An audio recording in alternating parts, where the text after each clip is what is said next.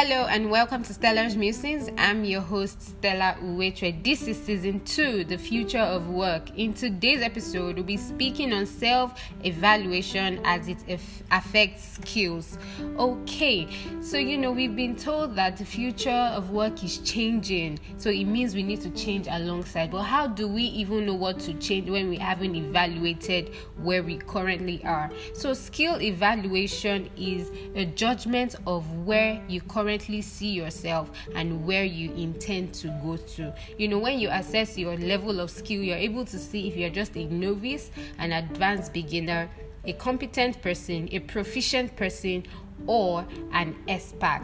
Okay, so we've been told in the last episode that the lifespan of a skill is between 4.2 years to 5 years. So this means that we need to constantly upgrade or reskill ourselves as it relates to our job. So how do you carry out a skill evaluation? It has to do with drawing up an evaluation plan, which consists of the following, but it's not limited to that. You want to carry out an industry research. You want to know more about your industry globally. You want to know what is the future of your industry. Will your industry be relevant in years to come? If yes, how do you intend to position yourself? And if no, how do you intend to make that change? So having done this, you're able to see the requirements of the future of your industry, and you can benchmark this against your current skills to see what do you have, how do I fit in, what are the new skills that I need to learn.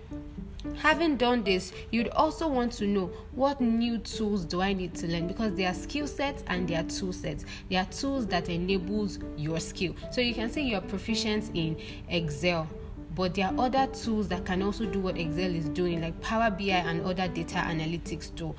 Having done all of this also, it shows you how to go about your learning plan. It tells you that, I need to learn, I need to educate myself. So it helps you draw up a learning plan or a skill acquisition program for yourself as an individual or for your business as an employer.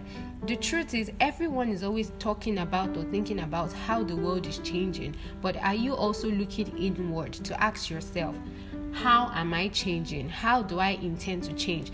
Just as we all look forward to new versions of devices like iPhone 12, PS5 with new capabilities and new features, do you look forward to yourself to say, in 2019, I could use Excel. In 2020, I can use Power BI. In 2021, what do I need to learn?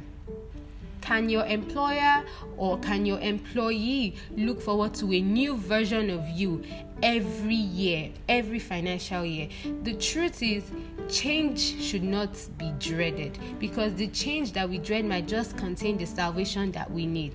And only you can change your life. No one can change your life for you.